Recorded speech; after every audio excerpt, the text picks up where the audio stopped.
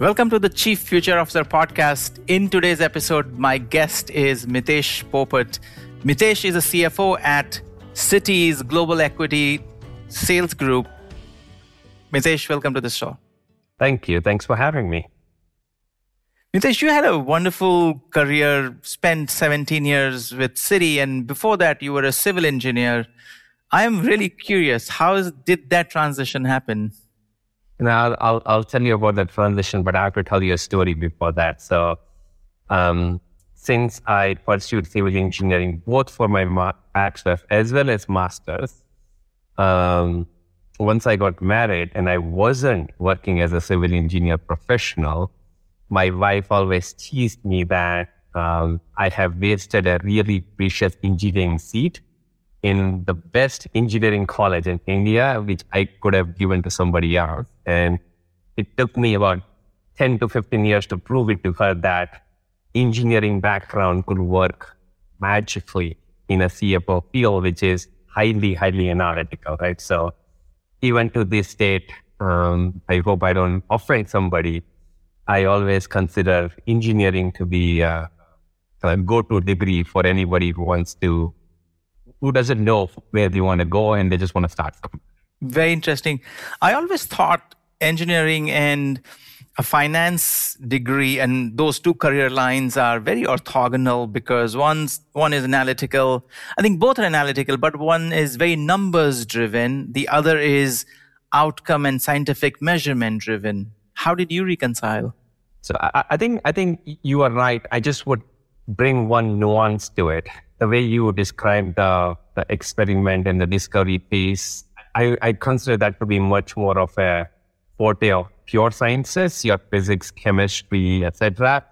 And I consider engineering to be like people who are impatient about just applying those things, right? So I would be lying to you if I told you that I always wanted to be CFO because I had no idea.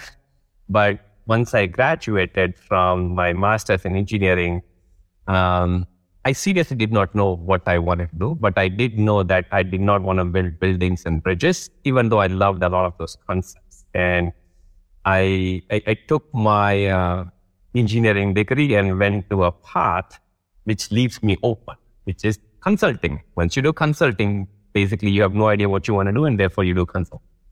So that was my way of discovering what I really wanted to do. And I always consider knowing what you don't want to do is much more important than knowing what you want to do. Interesting. And very surprisingly, I'm assuming that you left that path open even after your undergrad because you did, as you said, you did civil engineering postgrad as well. Yeah, I did. So, of course, I have to be honest here and say that I did that because I wanted to come to the land of opportunities, which is USA. So I had not thought about doing master's in structural engineering, to be precise, when I started civil engineering bachelor's. But in my final year, when all my batchmates at IIT were thinking about going to USA, I said, this seems like the right path. Let me also go to USA. And I found 6-7 universities and applied. Fortunately, one of them did select me and gave me scholarships. And therefore, it's a serendipity path, not a well-crafted path. And when did that transition happen? Pretty early on? Because you are at Citi for almost 18 years now. Yes. So basically, when I was at master's, it started becoming clear to me that I was not going to be a civil engineering professional. And therefore, I chose master's, which was highly theoretical.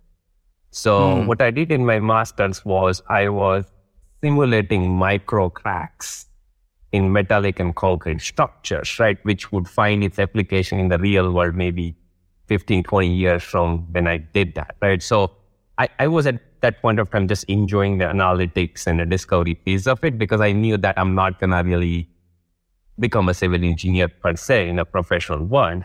And as I said, I then went to consulting to continue my discovery phase. And the consulting company I went to had all the big banks as their clients. So now I found something I could experiment with without going to a bank. And I really enjoyed working with the banks, colleagues, people there, concepts, etc. And in a year and a half, I just got a call from one of the clients, joined them in their treasury department within finance. So it was my first foray into the finance function, and I really loved what they were doing. It's a lot of numbers. Of course, when I joined, it was the best time in the banking industry ever. And then it went downhill from here, which is 2006, and then crisis hit. But I really, really enjoyed my time there. So from simulating micro cracks in, real world structures to simulating micro cracks in banking? That's a good analogy, but I would actually make it worse by saying that we were simulating quite a lot of macro cracks. So it's actually a very relevant question for me, because in treasury, I joined a group which measured how much capital you need to weather the really, really bad times, like really bad recession. Now, of course, we simulated a lot of scenarios, but as every bank will say, did not simulate the scenario which actually happened in 2008 and 2009. And of course, very topical. Today we are sitting here and we have another scenario playing out in the industry, which it seems like not all the banks, but smaller banks did not envision in their risk management per se. I saw a tweet, somebody talking about not just SVB that happened or First Republic rumors, but a whole slew of 50 other banks are in the pipeline because of the situation everybody else is in. Is that what we're going after, or just a rumor mill? I think the challenge here, in my personal opinion, not my company's opinion, I have to be careful, is that this is a psychological game. This is what I call mob mentality rather than real fundamentals of banking. But of course, some smart banker could tell me that bank is all about the trust. It's all about the psychology anyway. So I will try to just separate them. And I have tons of friends, ex-colleagues who work at SVB, really smart people. And I can tell you that if there was a really large enough group of people determined to have a run on the bank, I don't think any bank in the world is. So I don't think you can simulate a scenario where you can withstand a run by sufficiently large number of withdrawals, if you will. So that's my take on it. And that's the distinction I make to what we saw in 2008, 2000. Got it. We'll come to Citibank and what's happening in the markets today. But I want to go back in time in your childhood and your teenage days. So where did you grow up? I grew up in a small town in Gujarat. It's a west state in India. And I moved to another city in the same state for we used to call 11th and 12th grade. I should be educated on U.S. education system, but it's the 2 years before the undergrad. Got it. And what cities were these two? So I grew up in a city called Rajkot. And then I moved to another city called Vadodara in the same state. Got it.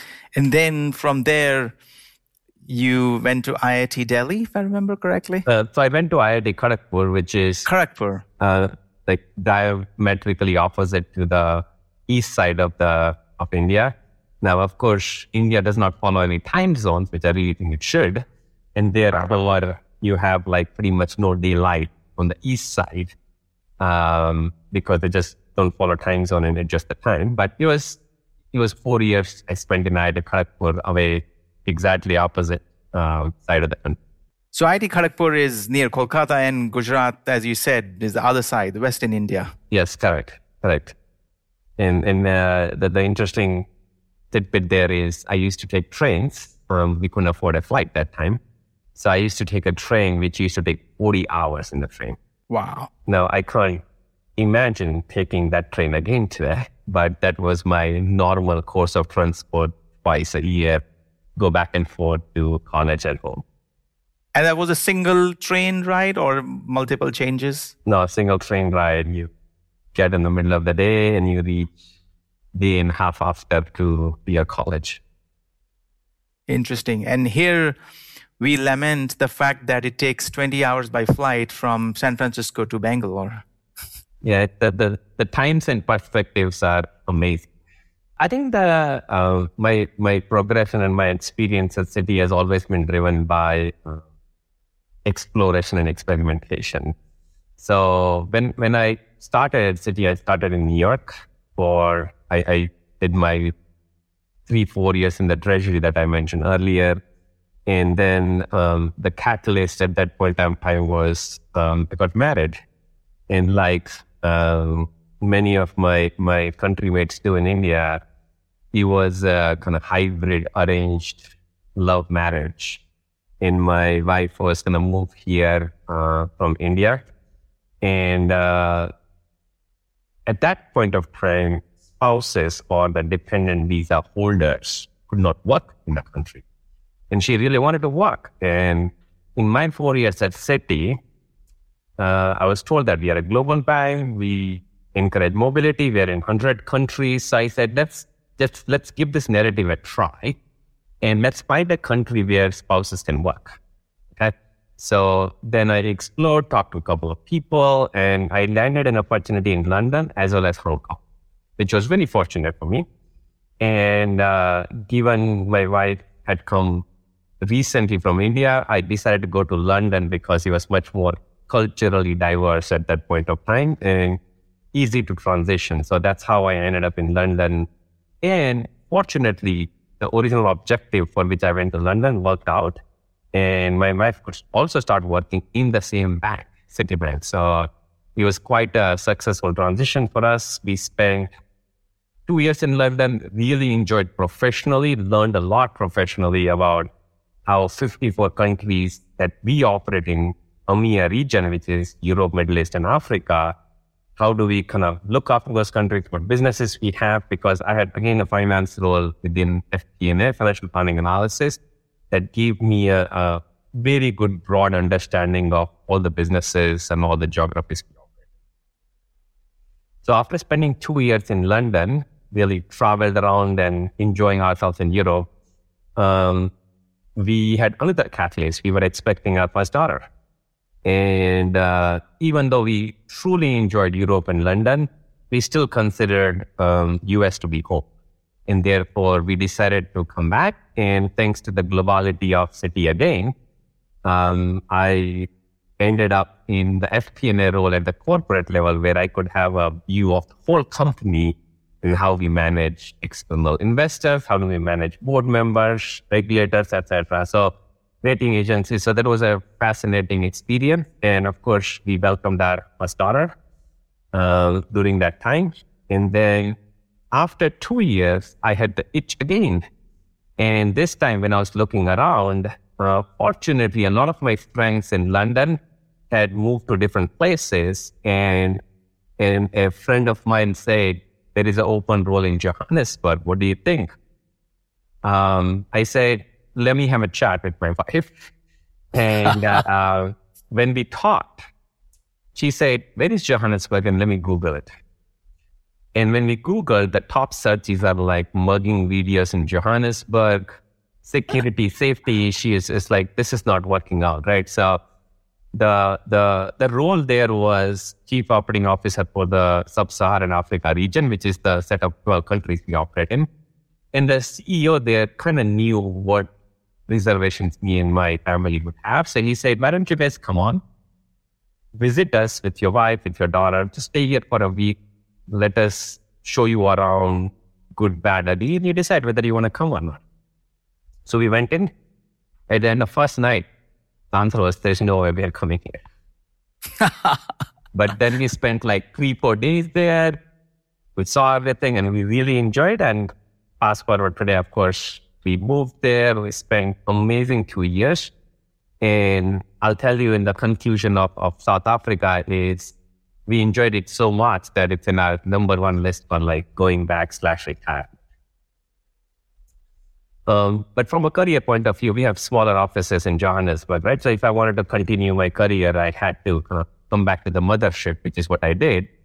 And also, of course, we had second catalyst where we were expecting our second daughter at that point of time. So we had to go back to the mothership, which we did, and come back to New York.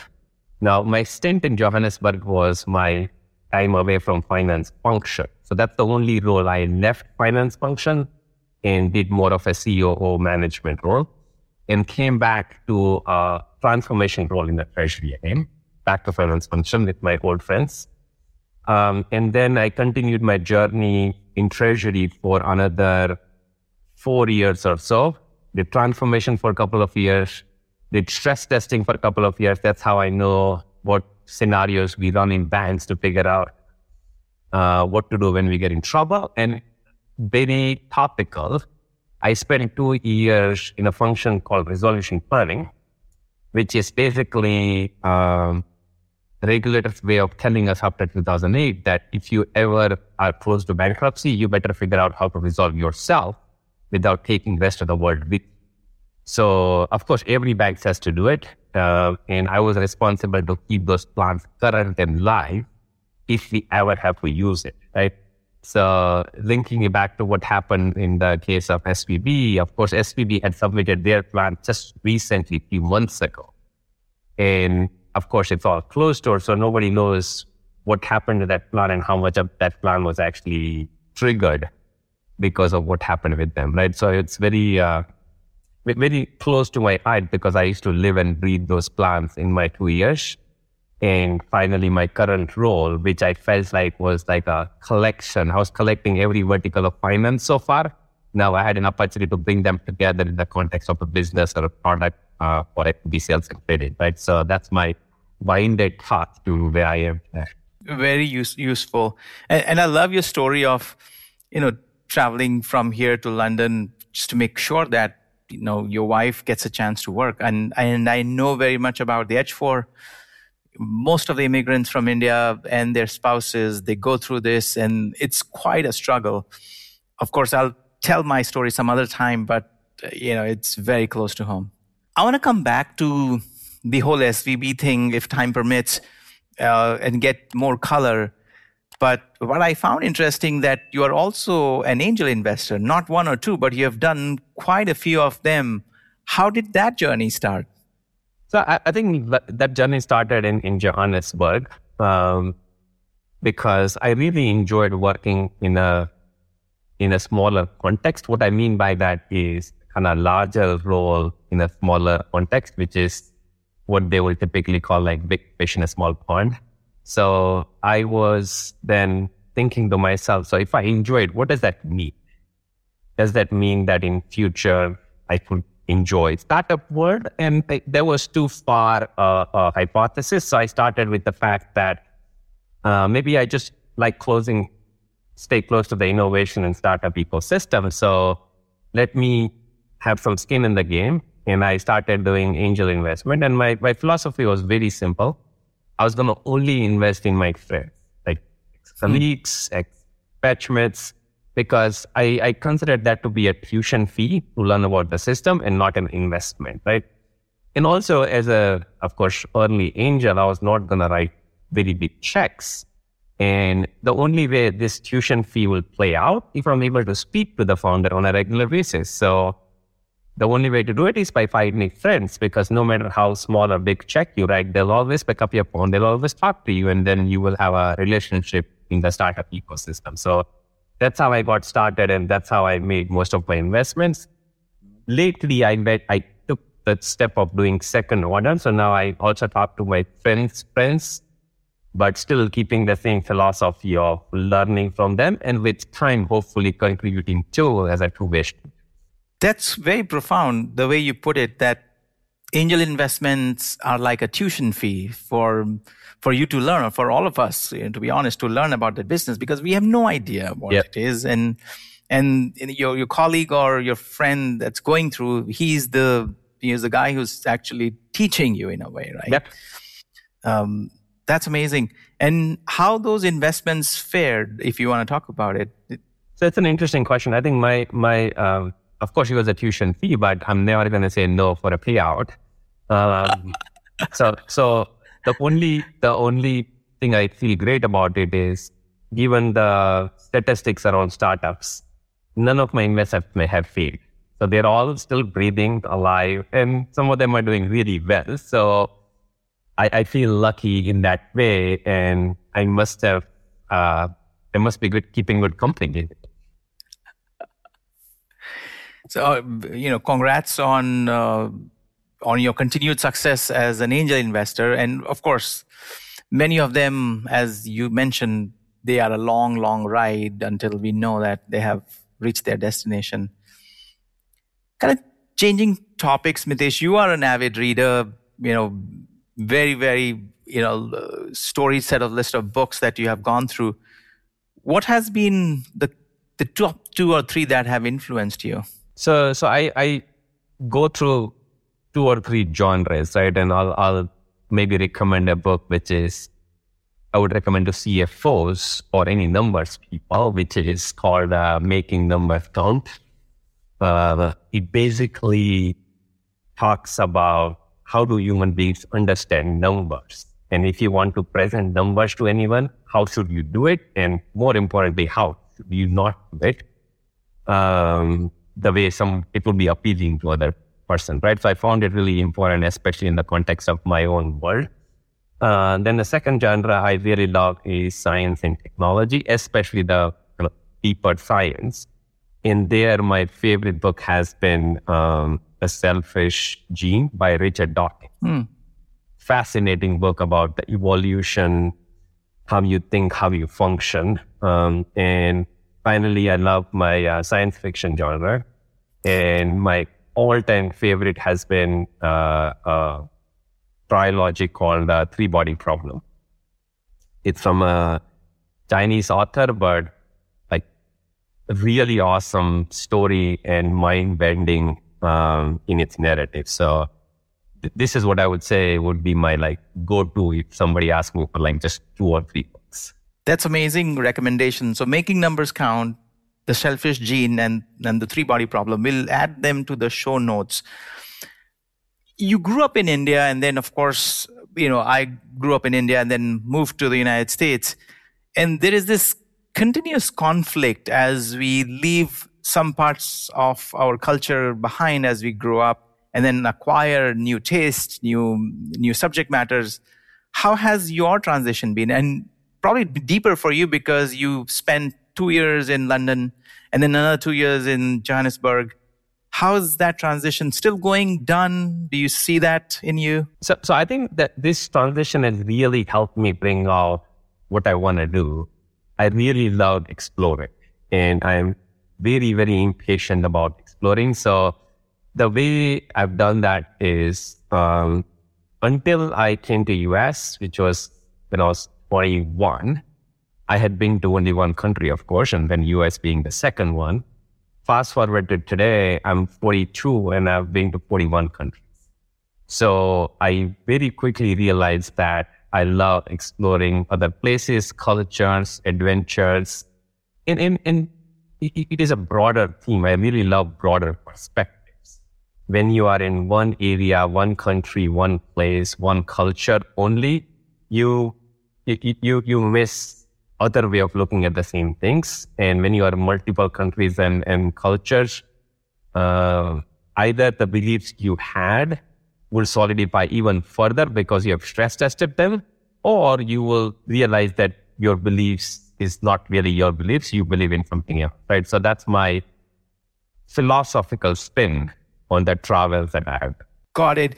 And hinging to the same question, that you transition from being an engineer to being a CFO now, is that possible for everybody who is going through career change or a lane change in terms of their direction? Or you just went through a series of happy accidents that made you that transition happen? So I think if you had asked me this question, if I was a CFO 20 years ago, I would have said it's really hard. And because this boils down to how much of a CFO function has changed and how much of the CFO function I think will change in the future. In the whole thing I'm going to talk about is grounded in the concept of world going towards more of a generalized skills from a specialized skills, right? And it's a very, very relevant point for CFO, where with all due respect to my accounting friends and people who were CFO 20 years ago, has gone from bean counting, what I call it, to really a strategic CFO, where the emphasis is not on, of course, you have to count the beans. Otherwise, you don't have license to do business. If you don't do right reporting, if you don't count the numbers properly, it's a foundation, right? It's a license to do business, but you're not going to get value there. You're not going to get the next steps out of them.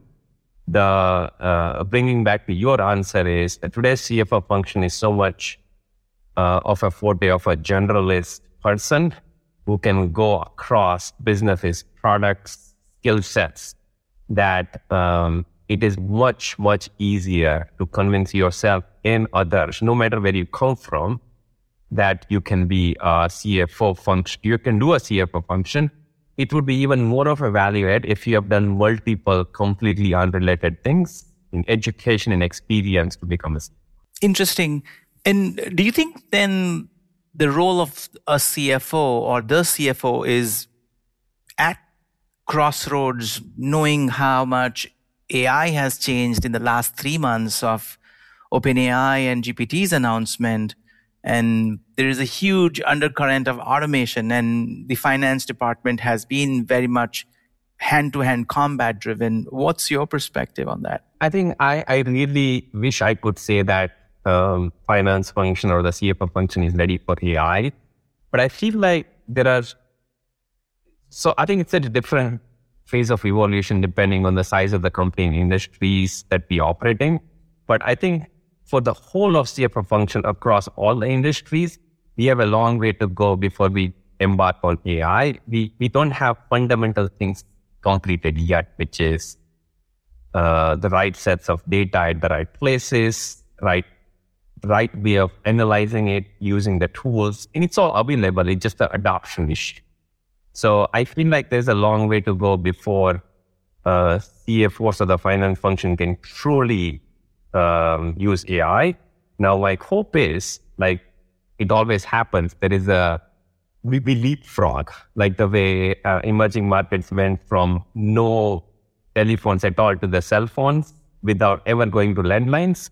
My hope is that my fellow CFOs and finance functions go from very little automation or basic automation, like all the way to very intelligent systems. That will be my hope. But of course, that needs to play out in reality. So I'm banking much more on foundational improvement first, so that when we are ready for AI, we can really use it rather than just use the buzzword. Got it. Love that. Because so many basic things are still to be solved, rather than, hey, just do an air cover and not worry about underpinnings of what the building is. Yeah, it's like a classic cliche of garbage in, garbage out. So sometimes GPT will give you like really crazy answers because it's better in that topic, right? So. Got it. As we wrap up this episode, I want to understand how you drive your day-to-day operations, how you manage your energy level.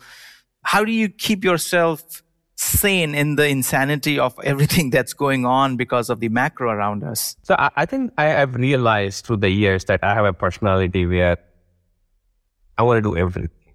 Like I'm just impatient. Like I don't want to leave anything out. That makes it a little bit challenging. My philosophy is I want to consume life with two hands, right? Now, if you do want to do that in this insane world and with family and kids, I try to use more tools at home than at work to organize my life, calendars, project management tools, to make sure that me and the whole family is like organized at any point of time, because doing less is not an option for me. I always want to do more. I just need to figure out how to do it with the help of tools in the family, not only. Got it. That's amazing, Mitesh. Where can people find you? If you want to find me offline, it will be on snowboarding in in winter, mountain biking trails in summer. And if you want to find me online, the only place I'm really active is on LinkedIn. Awesome. Thank you, Mitesh, for your time. That is Mitesh, our guest today on the Chief Future Officer podcast. Thanks, Indus. Thanks for tuning in to this episode of the Chief Future Officer podcast. The Chief Future Officer podcast is brought to you by Quolum, a CFO's best buddy to buy and manage SaaS.